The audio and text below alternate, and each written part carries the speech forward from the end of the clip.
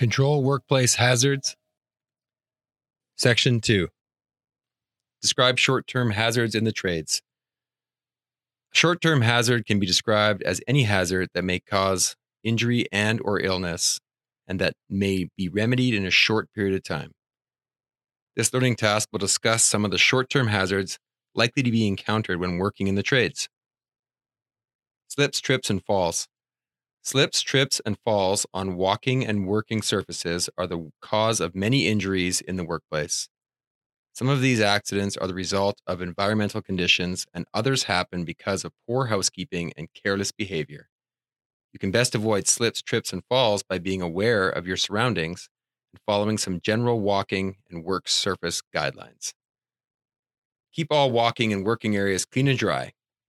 Keep all walking and working surfaces clear of clutter and debris. Install cables, extension cords, and hoses so that they will not become tripping hazards. Do not run on any work surface.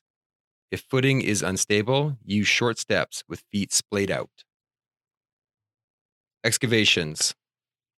An excavation is the removal of ground material by digging in order to bury or access pipelines, conduits, foundations, etc. Trenches are special types of excavations in which the depth exceeds the width. Sometimes the term excavation and trench are used interchangeably, but there is a difference. Because trenches are narrow, workers can easily become trapped. Hazards involving with trench and excavation work include cave-ins and crushing, water accumulation, falling objects, collapse of adjacent structures, toxic gases in the soil. Cave-ins are the most common and deadly hazard in excavation work. When dirt is removed from an excavation, the surrounding soil can become unstable, with gravity forcing it into collapse. If the trench is deeper than 1.2 meters, 4 feet, you must be protected from cave-ins by either trench shoring or sloping. You must know and follow the appropriate shoring and sloping requirements before entering or working around an excavation. Shoring. Several methods can be used to shore up a trench. Hydraulic shoring uses hydraulic pistons that are extended outward until they press prefabricated plates against the trench walls, as shown in Figure 1.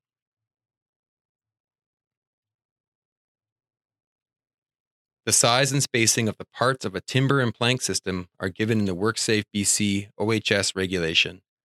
Size and spacing vary depending on the type of soil that the trench is dug into and the depth of the trench.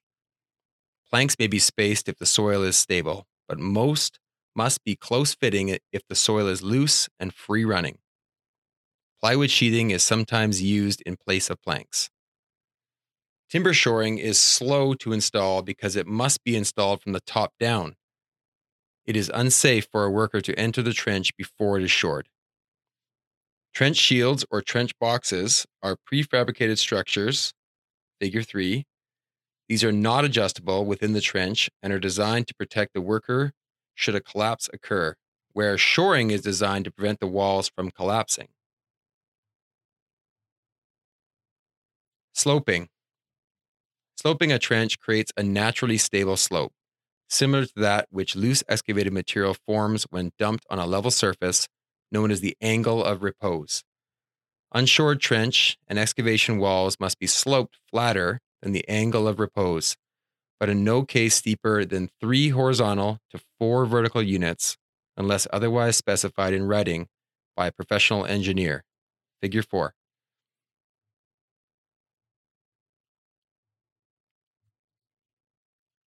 Another method of sloping is called benching. All benched excavations 6.1 meters, 20 feet, or less in depth shall have a maximum rise between benches of 1.2 meters, 4 feet. For unrestricted worker access at any level, the width of the bench immediately above any particular rise shall not be less than 1.5 times the height of that rise. For example, in Figure 6, the minimum bench width for a 1.2 meter, 4 feet rise would be 1.8 meters, 6 feet. Keep all piles of material and equipment at least 2 feet away from the edge of an excavation. Loose rock, soil, materials, and equipment on the face or near the excavation can fall or roll into the excavation or overload and possibly collapse the excavation walls. When working in a trench, there has to be safe means of access and egress for workers, such as a ladder, stairway, or ramp. For long trenches, you will require multiple exit points. Working around vehicles and heavy equipment. Workers are often required to work near vehicles and mobile equipment. It is the worker's responsibility to keep out of the way. Workers working near moving vehicles and equipment should stay alert at all times and keep a safe distance. Stay out of the circle formed by the extended bucket of an excavator, swing. Never get into blind spots of operators. Maintain eye contact with the operator. Never stand under loads handled by lifting or digging equipment or near vehicles being loaded or unloaded. Wear reflective or high visibility vests, hard hats, steel toe boots, and appropriate hearing protection while working near equipment. Alert the operator of any impending hazards, electrical wires, gas lines, sewer, or water lines, etc. Elevated work. Working in elevated situations can be very dangerous. Falls from elevated areas are one of the leading causes of fatalities among workers. While the risk of falls is high, there is much you can do to protect yourself. Using the appropriate personal protective equipment, practicing good housekeeping habits, and staying alert at all times will help you stay safe when working at elevations. In later sections, we'll be covering the OHS regulation related to scaffolding and fall protection. It is important that you make yourself aware of this before proceeding to work at elevation. Confined space. A work area that is not meant for human habitation with limited access and egress where there is a potential risk is known as a confined space. A confined space can be any enclosed space where there is a risk of death or serious injury from hazardous substances or dangerous conditions. Example, lack of oxygen. You must understand the hazards and safety precautions for working in confined spaces. Some examples of confined spaces that are fairly easily to identify include storage tanks, silos, vessels and vats, manholes, sewers, and ductwork, combustion chambers in furnaces, etc., unventilated or poorly ventilated rooms. Some places must be assessed at their location as confined spaces. It is not possible to provide a comprehensive, detailed list of confined spaces, though many of the dangers associated with confined spaces are listed below. A lack of oxygen can occur due to a process or reaction. Poisonous gas, fumes, or vapor can build up in sewers and manholes or enter tanks and vessels from connecting pipes. Liquids and solids can suddenly fill the space. Free-flowing solids, such as grain, can form a solid section and then suddenly collapse.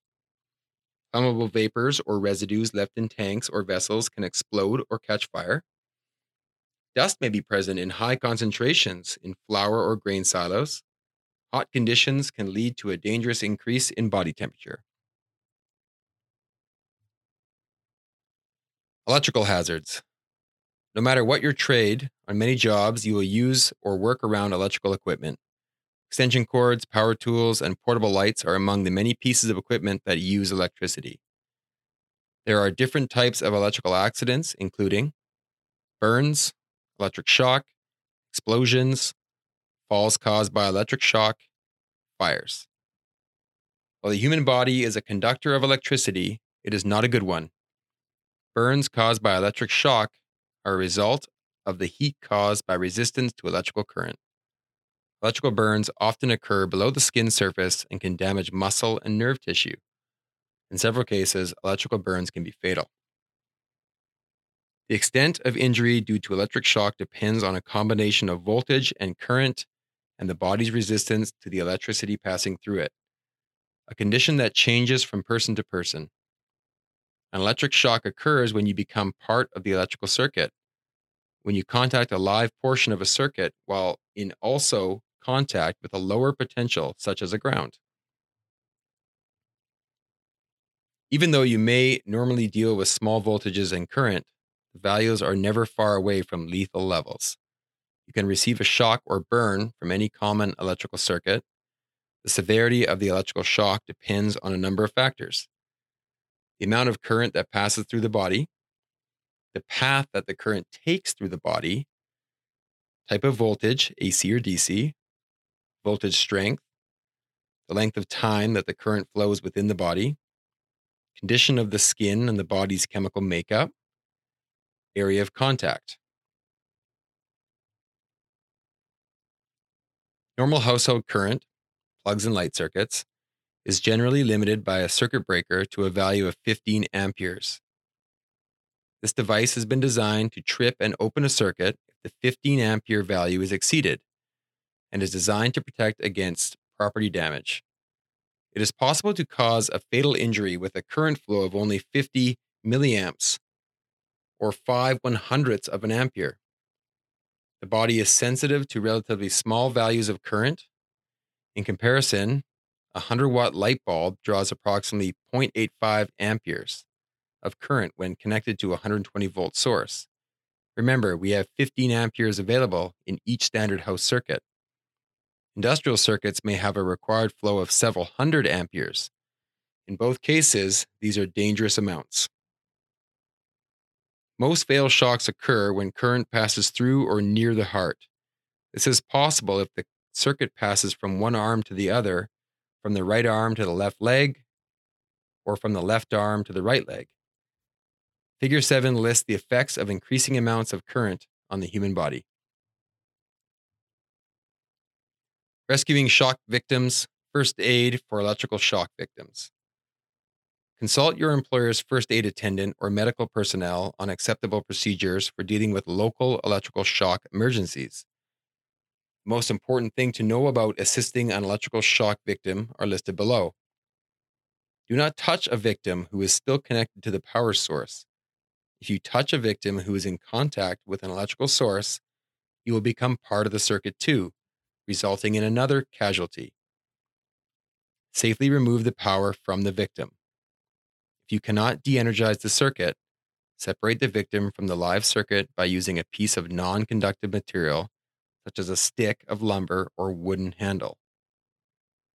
If the shock victim is unconscious and has stopped breathing, start artificial respiration at once. Do not stop until a medical authority instructs you to stop. Lockout. A lockout or tagout system, LOTO, is designed to protect workers from hazardous energy while they work with machines or equipment. As the name implies, a lockout procedure systematically uses locking devices to completely secure equipment that controls or represent a hazard. It also ensures that equipment is de-energized before being maintained or repaired.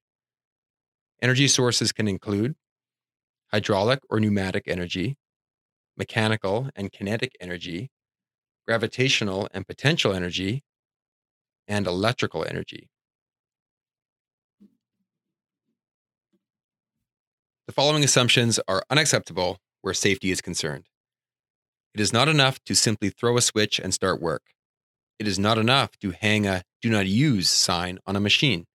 It is not enough to tell everyone not to turn on the power. It is not enough to have everyone assure you that no one will activate the power. Compressed gas. Compressed air is used in shops and on site for operating nailers, staplers, impact tools, equipment, and paint sprayers. However, cleaning objects, machinery, bench tops, clothing, and other items with compressed air is dangerous. Injuries can be caused by the air jet and by particles made airborne. If compressed air must be used to clean equipment, the nozzle pressure must remain below 10 psi, and personal protective equipment, PPE, must be worn to protect the worker's body, especially the eyes, against particles and dust under pressure. Compressed gases are often supplied to the job site in pressurized cylinders. Extreme caution should be used when working with these cylinders, as a damaged cylinder is an explosion hazard. A screw-on protective cap protects the cylinder valve. The cylinders and protective caps are usually black, although green and other colors are also used. The caps have right-hand threads, like all oxygen fittings, and come in various sizes to match the cylinders.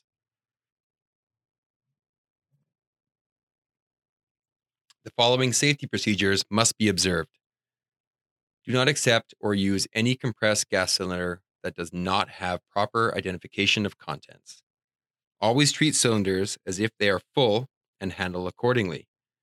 Never drop cylinders or let them strike each other violently. Protect cylinders and any related piping and fittings against damage. Do not use slings or magnets for hoisting cylinders. Transport cylinders securely on a hand truck whenever possible. Never drag them. Secure transported cylinders to a suitable cradle or platform to prevent movement or upset. Chalk empty or MT on cylinders that are empty. Close valves and replace protective caps. For detailed handling procedures, consult the manufacturer and supplier and the MSDS. Storing cylinders. These safety measures must be observed when storing gas cylinders. Store cylinders upright in a safe, dry, well-ventilated location that is maintained specifically for this purpose. Never store different flammable and combustible materials such as oil and gasoline in the same area. Do not store cylinders near elevators, walkways, stairwells, or exits, or in places where they could be damaged or knocked over. Do not store oxygen cylinders within 6 meters, 20 feet, of cylinders containing flammable gases, unless they are separated by a partition at least 1.5 meters, 5 feet high, that has a fire resistance rating of at least 30 minutes. Store empty and full cylinders separately. Prohibit smoking in the storage area. Weather. Many jobs require that you work outside. Since work often continues during periods of hot, cold, and wet weather, you need to understand that hazards associated with weather and be properly prepared. Cold weather. When working outdoors during winter, workers need to protect themselves against loss of body heat. When your body temperature drops even a few degrees below normal, you can begin to shiver uncontrollably and become weak, drowsy, disorientated, unconscious, or even fatally ill. Hypothermia is a condition in which your body loses heat at a rate greater than you are able to produce it. Cold temperatures, wind, poorly insulated or wet clothing, immersion in water, and fatigue are some of the main factors that contribute to hypothermia. The following guidelines can help you keep your body warm and avoid hypothermia, frostbite, and overexposure to the cold. Properly insulated headgear, footwear, and gloves are important. Heat loss is greatest from the head, dress in layers. Wind causes cooling or wind chill. The stronger the wind at a given temperature, the cooler the wind chill will be. Water chills your body far more rapidly than air or wind. When working outdoors, always have proper waterproof clothing and extra dry clothes available. Even on a very cold day, strenuous activities can cause you to perspire. When you slow down to a normal pace, this moisture will add to the chilling effect. Cold water immersion speeds up the process of cooling down the body. When you're in the water, heat is conducted away from the body 25 times faster than in cold air. Severe hypothermia can develop rapidly if you are immersed in cold water without the protective of survival gear. Hypothermia danger signs. The effects of hypothermia can be gradual and often go unnoticed until it's too late. Early intervention is very important. Work with a buddy. Always stay on the lookout for early signs of hypothermia in both yourself and your buddy. Classic signs of hypothermia are known as the umbles. A worker mumbles, fumbles, and stumbles. Other additional signs of hypothermia are a drop in body temperature, fatigue or drowsiness, uncontrollable shivering. Heat stress. Heat stress occurs when abnormally hot air, humidity, or extremely heat exertion prevents your body from cooling itself fast enough. Avoid heat stress through the following preventative measures. Drink plenty of water and avoid very cold water. Avoid alcoholic or caffeinated drinks. Coffee and tea are diuretics. Do not overexert yourself. Wear lightweight, light colored clothing of natural material. Keep your head covered and face shaded. Wear loose fitting clothing, so long as it doesn't create a hazard. Take frequent short breaks. Rest in the shade whenever possible. Heat exhaustion. Heat exhaustion usually occurs when people exercise heavily or work in warm, humid places. Bodily fluids are lost through heavy sweating. When humidity is high, your sweat does not evaporate fast enough to cool your body. Symptoms of heat exhaustion may include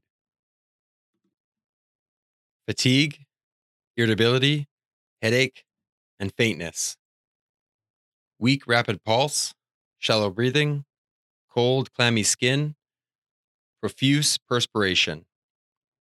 Treatment for heat exhaustion is as follows. Ask the person to lie down in a cool, shaded area or air-conditioned room. Elevate the feet, massage the legs toward the heart. Give cold salt water, half teaspoon to half glass of water, or a cool sweetened drink every 15 minutes until the victim recovers. Do not let the victim sit up, even after feeling recovered. Heat stroke. Heat exhaustion is often misinterpreted as heat stroke. Symptoms of heat stroke may include extremely high body temperature, 106 Fahrenheit or higher, hot, red, dry skin, absence of sweating, rapid pulse, convulsions, and unconsciousness. Treatment for heat stroke is as follows. Remove the victim from the heat. Have the victim lie down. Move all nearby objects, as heat stroke may cause convulsions or seizures.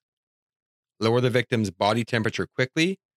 This can be done by fanning, spraying with a cool mist, wrapping the victim in cold, wet sheets, or wiping with a wet cloth until the body temperature is reduced. Do not give stimulating beverages such as coffee, tea, or soda. If available, a partially filled tub of cool water works best.